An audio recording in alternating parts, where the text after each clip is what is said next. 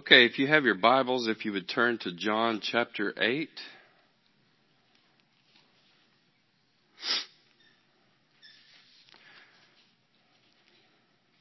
Speaking of, Carol mentioned something about genes.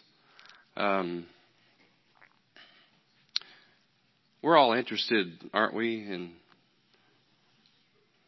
where we get our genes from? I know I have a unique story, I won't say much about it, but, I grew up really interested in the family tree. Kind of cool finding out, some people in my ancestry. And then later to learn that I'm adopted. And then realizing I'm biologically from another tree, So, it's interesting a lot of times to look back at those things and see who you are related to, right? This morning we're going to, it really kind of boils down to two fathers. We're going to look at that this morning. That's the way Jesus boiled it down. Two very different fathers. It was, kind of to give a kind of a backdrop to what's going on in this passage where we're about to read. It's been a couple thousand years after the flood.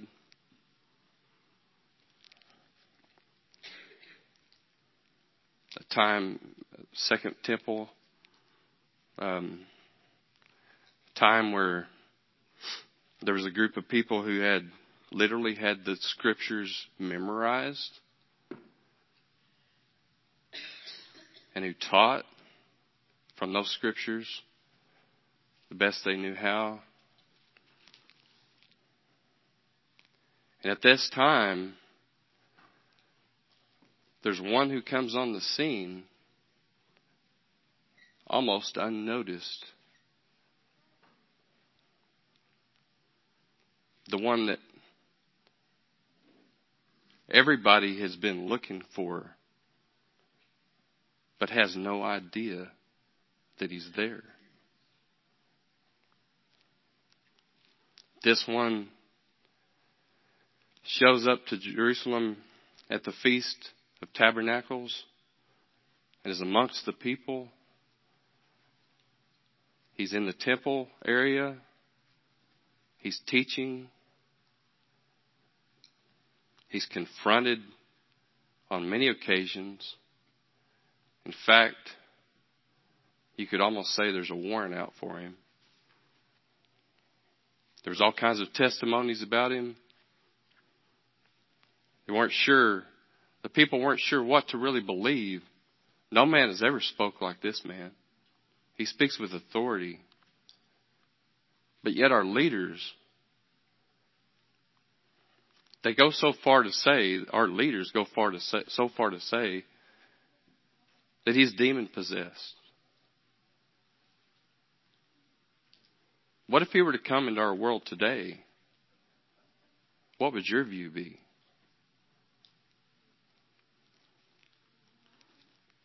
So don't go to make harsh judgments before we look at some things. So I'm going to pick it up here, verse 31. John 8:31.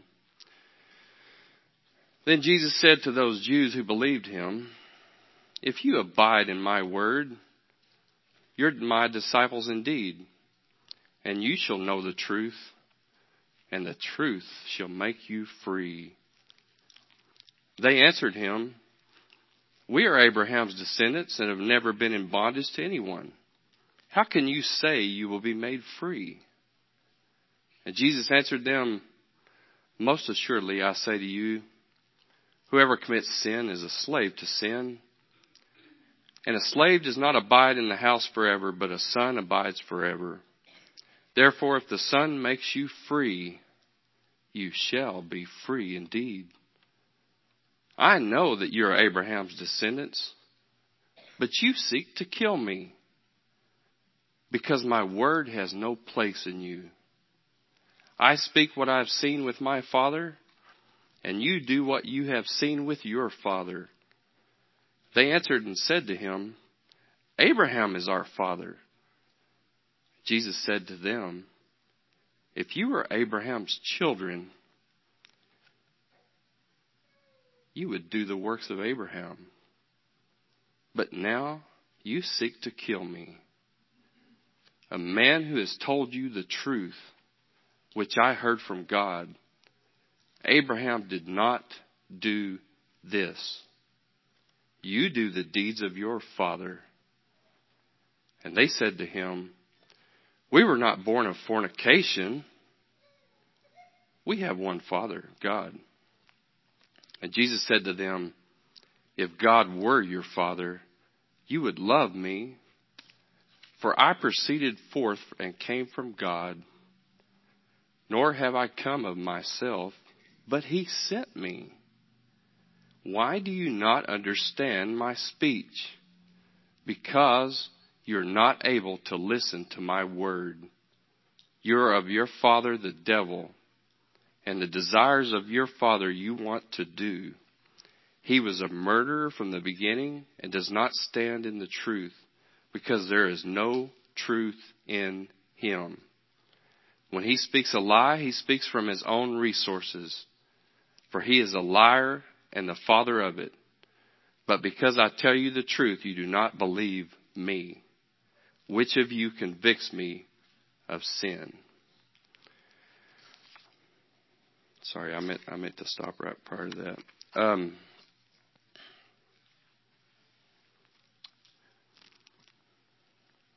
I'll just go ahead and finish there. And if I tell you the truth, why do you not believe me? He who is of God hears God's words. Therefore you do not hear, because you are not of God. Nobody wants to be wrong.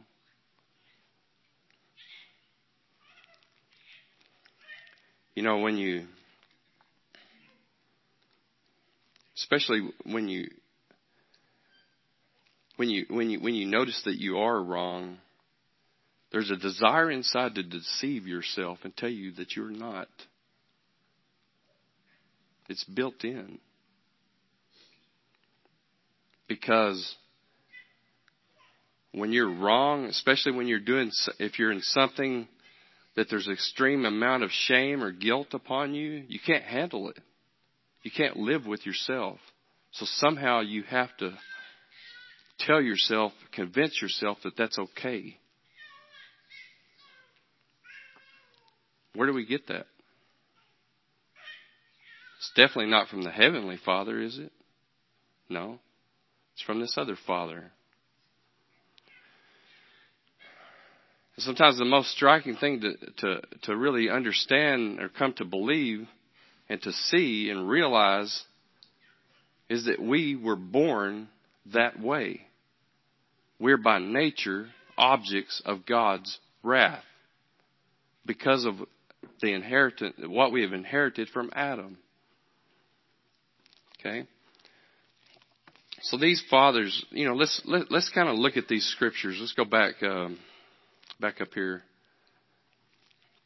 I want to kind of magnify on some of this. He says to those who believe, if you abide in my word, you're my disciples indeed, and you shall know the truth, and the truth shall make you free. And they come at him, and they bring up that they are Abraham's descendants, okay, and that they've never been in bondage. Because, Jesus never really said anything. He hasn't said the slave word yet. But they automatically see that freedom has to do with, the opposite of freedom is slavery. Okay? And so they automatically say, that the first thing they say is who that he's descended from. We're safe because we're descendants of Abraham. What do you find safety in? Living in Texas? Do you find safety in what your last name is? Do you find safety in your credentials? Do you find safety in what you have, your possessions? There's all kinds of things that we can find safety in, or think we have safety in. Okay, so Jesus is saying that he has something that can set them free.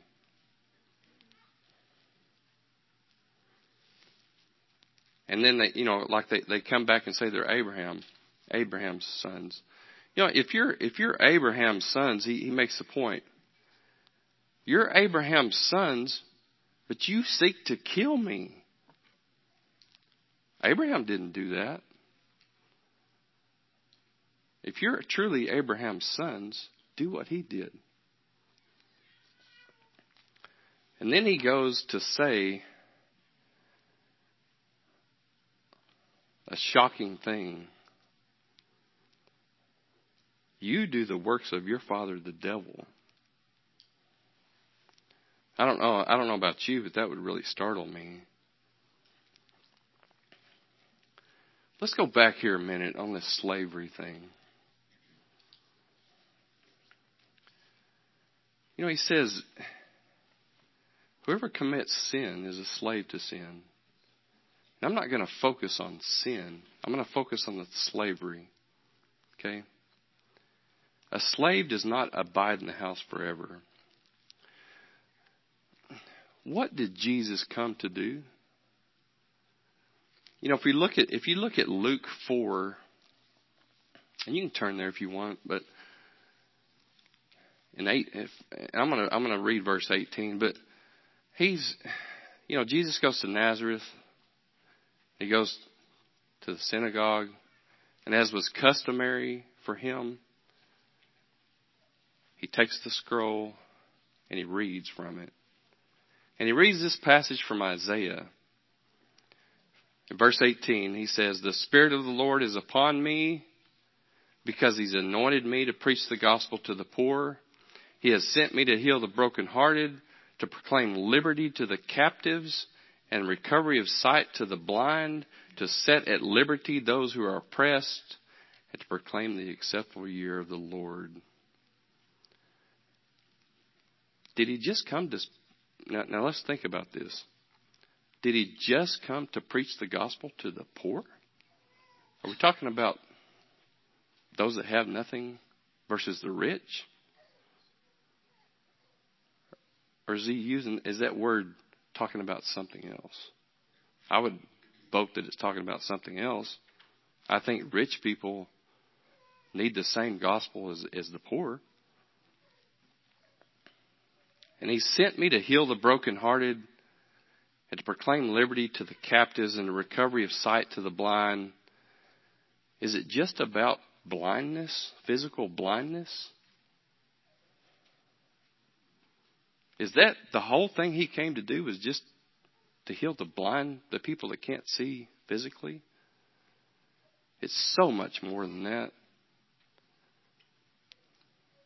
Jesus, although he can take care of any of your physical problems, the reason for his coming was so much more than that.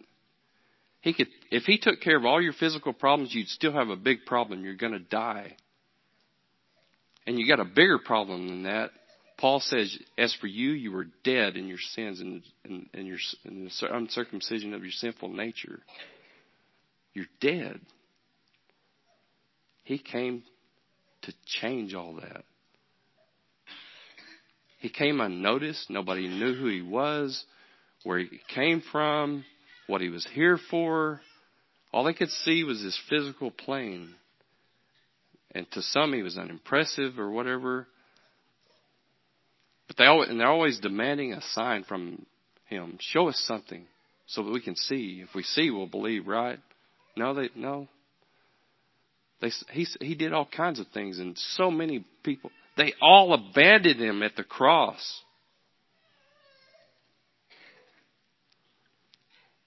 We think, well, if we could just see something, that would convince everybody. No, there's a bigger problem than that. He came to bring you true freedom. He came to deliver you from the captivity of the false father. He came to really set you free. You don't have to be in bondage to that anymore. Am I going to sin? Yeah, I'm still going to sin.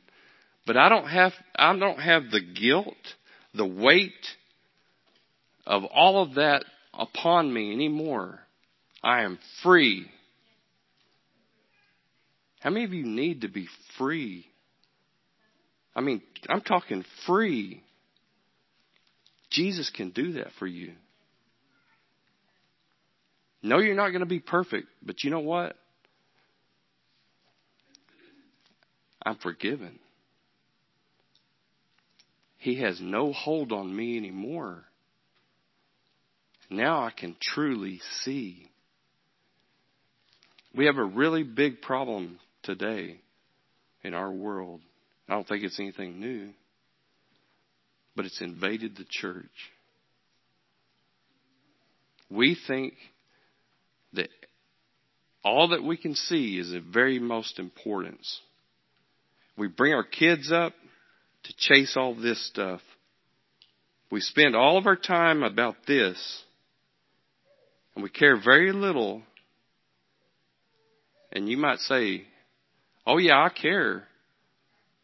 Yeah, the words of your mouth are saying that, but what about your actions?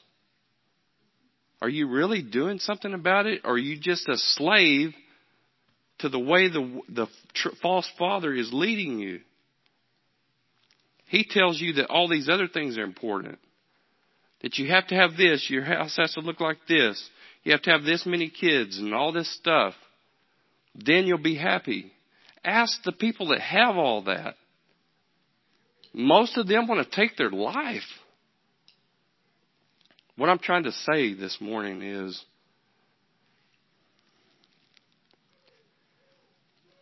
this false father is not out there somewhere. And the followers of that false father are not outside there. If we're really honest, it's in here a lot. It's in here. It's time we do something about that. You know, there's freedom. You don't have to be slave to that anymore. Anyway, that really wasn't what I was saying. This false father,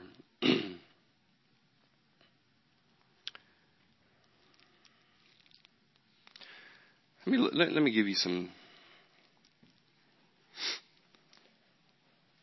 obvious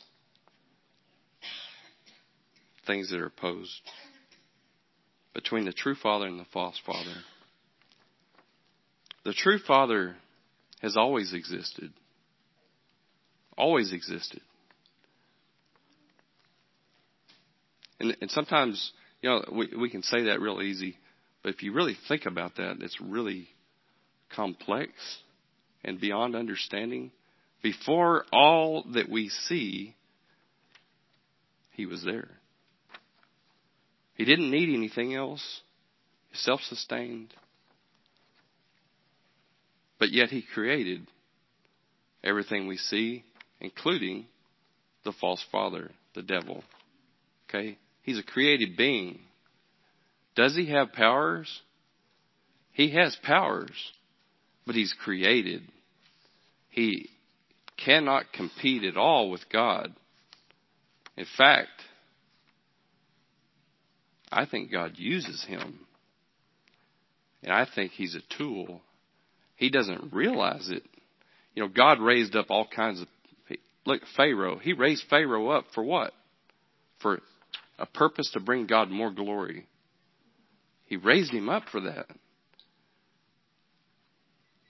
I think the devil is a tool that God can use to purify the church. If you really search the scriptures, you can find that. Read about the 7 churches in Revelation.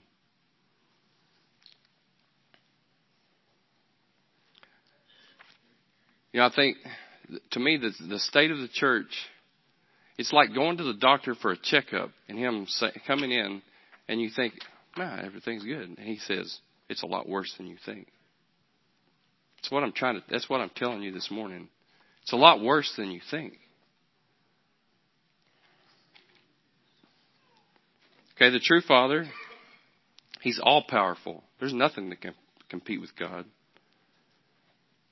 The false, his power is subjected to what God allows him. Okay?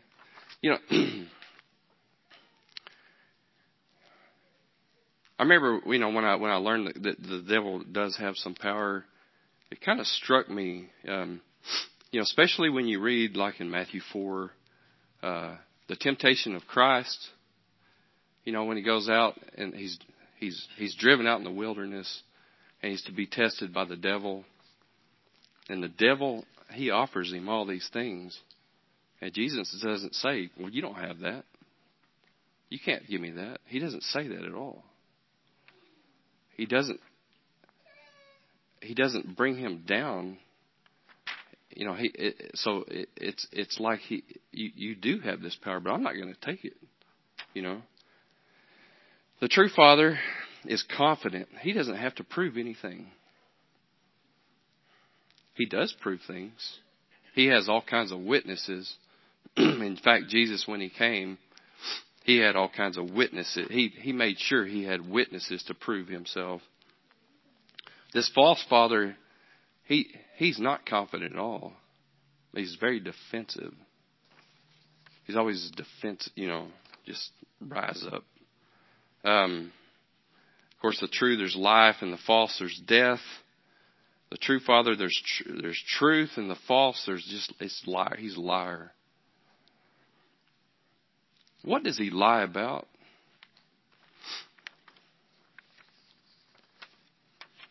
He knows the Scriptures. He quoted them to Jesus. He knows the things that God says. He even asked Eve about it, didn't he? But he twists it. In the church, we need to be aware. There are false teachers. There are false prophets. I love it in Greek, pseudoprophetes, pseudodidaskalos. False teachers, false prophets. Now these false prophets, false teachers, who do you think their father is? Do you think it is really God? It can't be.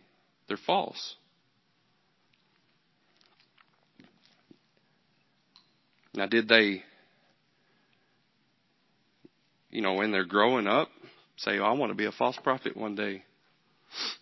Or I want to be a false teacher? Think that was their goal in life? What happened?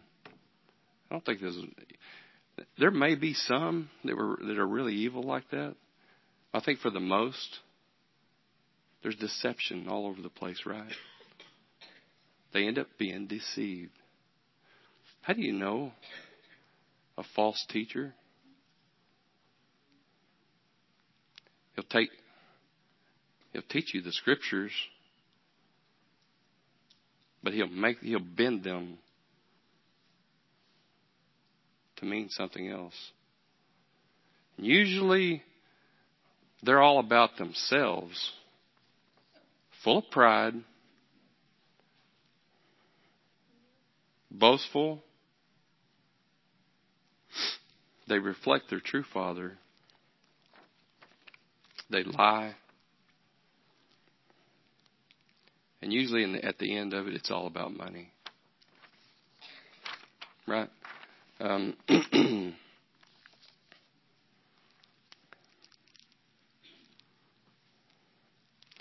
The true serves. Didn't Jesus, wasn't he a servant? Just a servant. The false persecutes the true. The true is humble and submissive. As we just said, the false is proud and boastful. The true has the true fruits of the Spirit. And the false really has fruits of the flesh. The true images God properly represents Him. The false masquerades and imitates. Masquerades. The false teachers, false prophets, whatever, they're not going to come and say, hey, I'm a false prophet. Or I'm a false teacher. They're not going to just announce it to you. A lot of times they don't even know they are. The deception is real. Do you like being tricked? Do you like being deceived?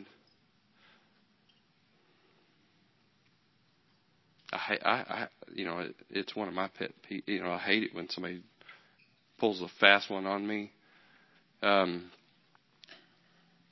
Especially, when you're young, when you're naive and you really don't have much wisdom, that somebody can talk you into buying about anything, can't they? Why? Because this is what you need. Get this and it'll fix all your problems. Right? If we're honest, daily we're faced by deception. Why do they spend so much money on advertising?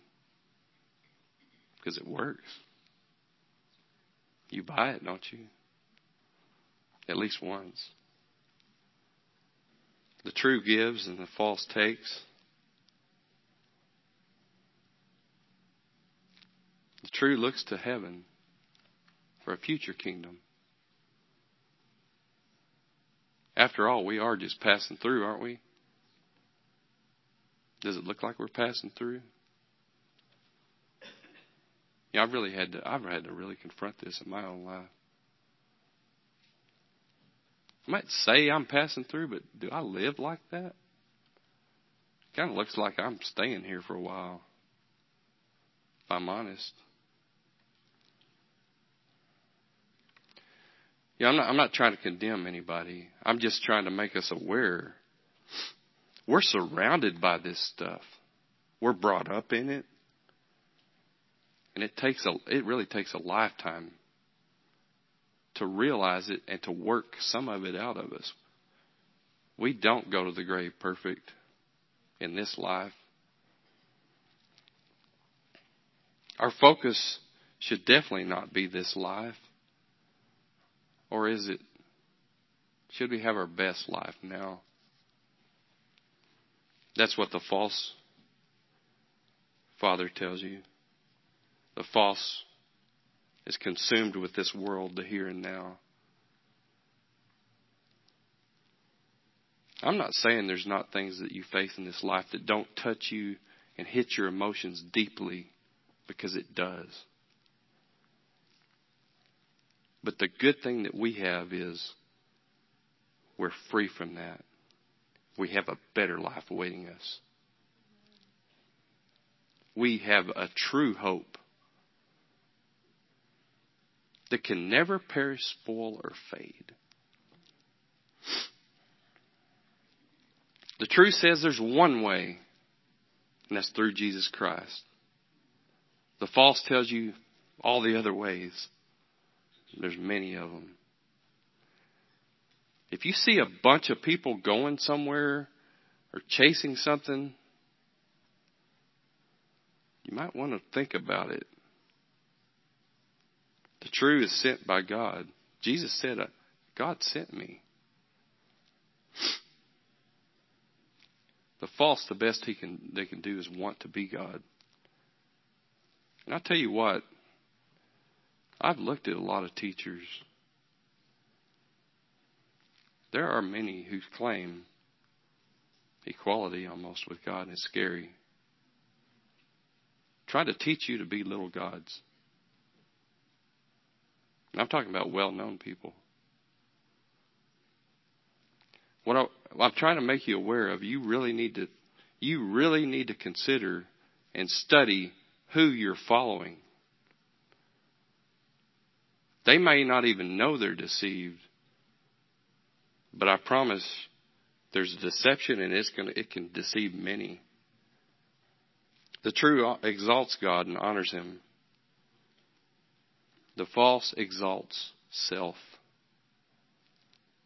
and dishonors God as a result. Isn't that what our world's all about today? It's all about me and how the truth is, these are the only eyes I have. This is the only way that, it has to come into me. And yeah, there's people that claim all these things, and I can study it and all. But in the end, I have to make decisions on what I'm processing. It don't matter. I don't care how great you are or how much of an honorable person you truly are in God, in Christ. But even the best of us struggle with self. The true hears God's words. The false cannot hear God's words. So you have to take an inventory. Can I really understand what God says? And if I can't, why? I really need to consider those things. So here He is. Jesus is with all these people who claim to be the people of God. And Jesus tells them, I speak what I've seen with my Father, and you do what you've seen with your Father. And He tells them, if you really were Abraham's children, you would do the works of him. But you seek to kill me. Something's not computing here. He's a man who has told them the truth. I don't know if you realize this. We know Jesus can't lie. So how can He say it any different? Could He say, God didn't really send me? No, because God did send Him. There's nothing that in this passage or nothing He ever said that can be false. In fact, later on in that passage, they tell him he has a demon. He says, I don't have a demon. And they ask, he tells them, that Abraham saw his day and was glad. And they're like, are you great? Are you greater than our father Abraham? And at that point, I can't believe he didn't say, of course I am. Have you ever tried with your kids to convince them of something? It's like, how many ways do I have to say it? What's that, Kyla?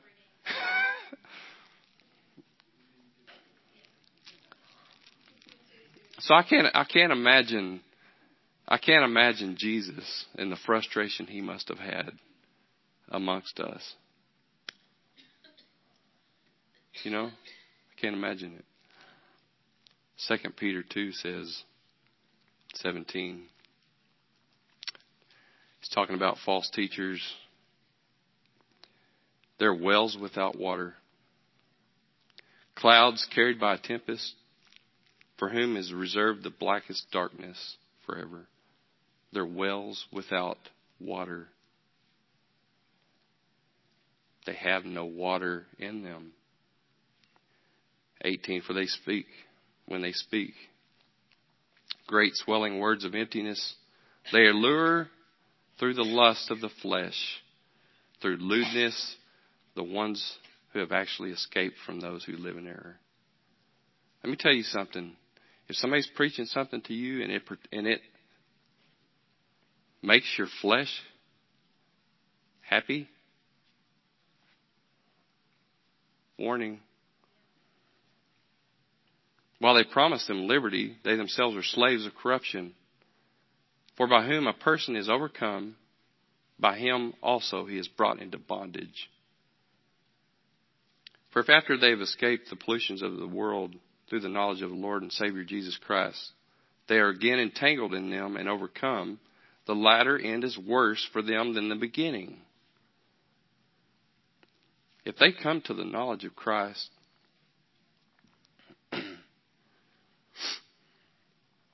and later are lured away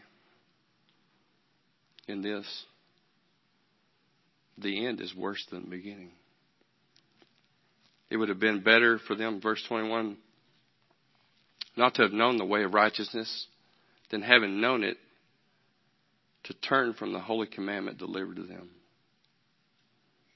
But it has happened to them according to the proverb, the true proverb. A dog returns to his own vomit, and a sow, having washed her, walling in the mire. Ryle says, the power of self-deception in unconverted man is infinite. These Jews were not more unreasonable than many nowadays who say we are not dead in sin. We have grace. We have faith. We are regenerate. We have the Spirit. While their lives show plainly that they are totally mistaken. I don't know if that frightens you. You know what? I mean, it's frightening to me, as a teacher, because you are accountable really to a higher level of what you teach. Consider what you teach. Make sure it lines up with the Word of God and not with the doctrines of men, the doctrines of demons. I'll give you this.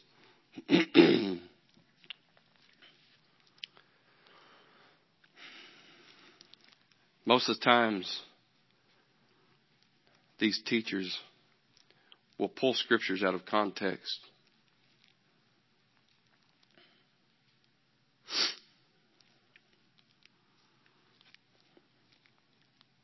I'm going to read this to you.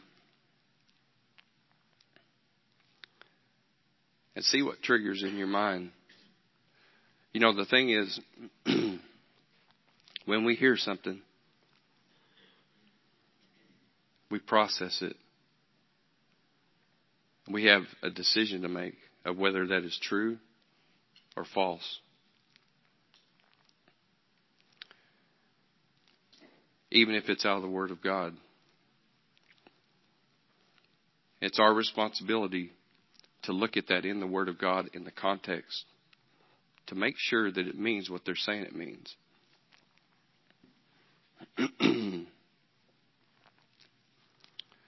Because I can't tell you how many times I've heard this verse, especially when I was young. Others fell on good ground and yielded a crop, some 100, some 60, and some 30-fold.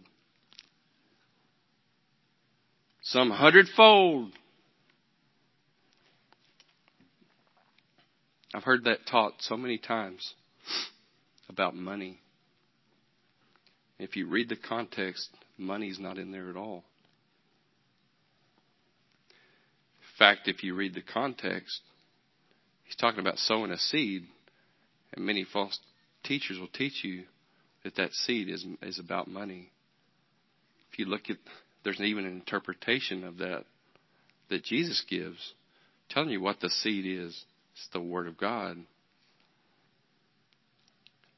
You don't have to raise your hand, but think about how many of you had a different, had the thing about money in your mind. Why? Because you've heard it. Because you've heard it taught. There's so many things in Scripture that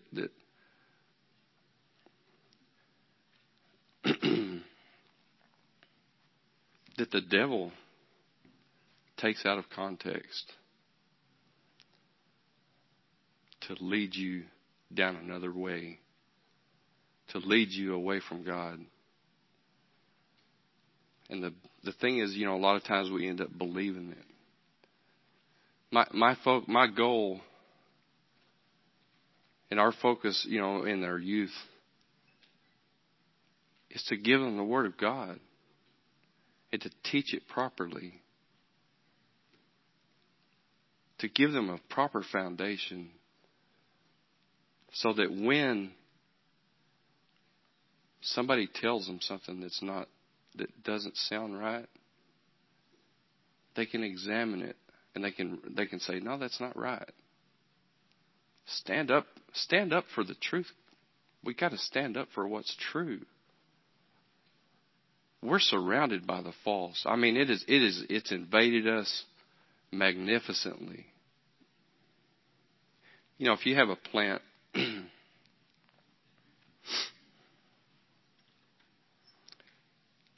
you get a plant and you really care for this plant, and you go out and you plant it in the ground, and you spend time with that plant, and you water it, care for it, for only 2 hours out of the week. And you do nothing for it the rest of the week. When you go back at the end of the week to that plant, what are you going to find? Especially the weather we've been having. I've been pouring water on things, and it's gone. It's what many of us do with the Word of God.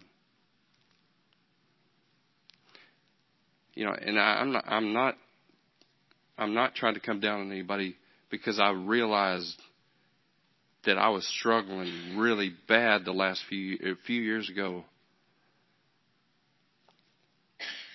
with even hearing what God says, with finding time to spend with Him. He created everything, including you. And who knows best about you and your future than Him? But we listen to all kinds of other things. If you have this, you'll be successful and you'll be happy. No, you won't. If I'm honest, I found myself, if I just had this, if I just did this, and you know what? Every time I attained that thing, it was empty, and I needed another fix. You know what? We're teaching our kids to be the same way. We're teaching them that if we water that plant 2 hours, it'll be all right. No, it won't. One of the biggest scandals of the church today is that we think we're good, but we really look a lot like the rest of the world. And I know I'm pointing out the obvious, and I know we're all frustrated. But we got this. We're free. We have true freedom in Christ. We don't have to be a slave to we don't have to be a slave to the enemy anymore. We have true freedom. If the Son sets you free, you're free indeed. Let's pray. Father, thank you for all you've done for us, Father, and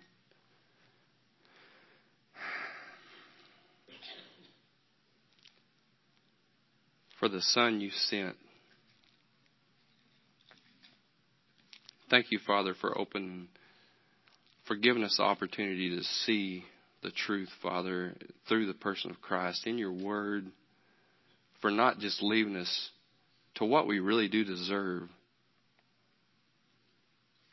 but for giving us true freedom and giving us a true hope saved for us in heaven.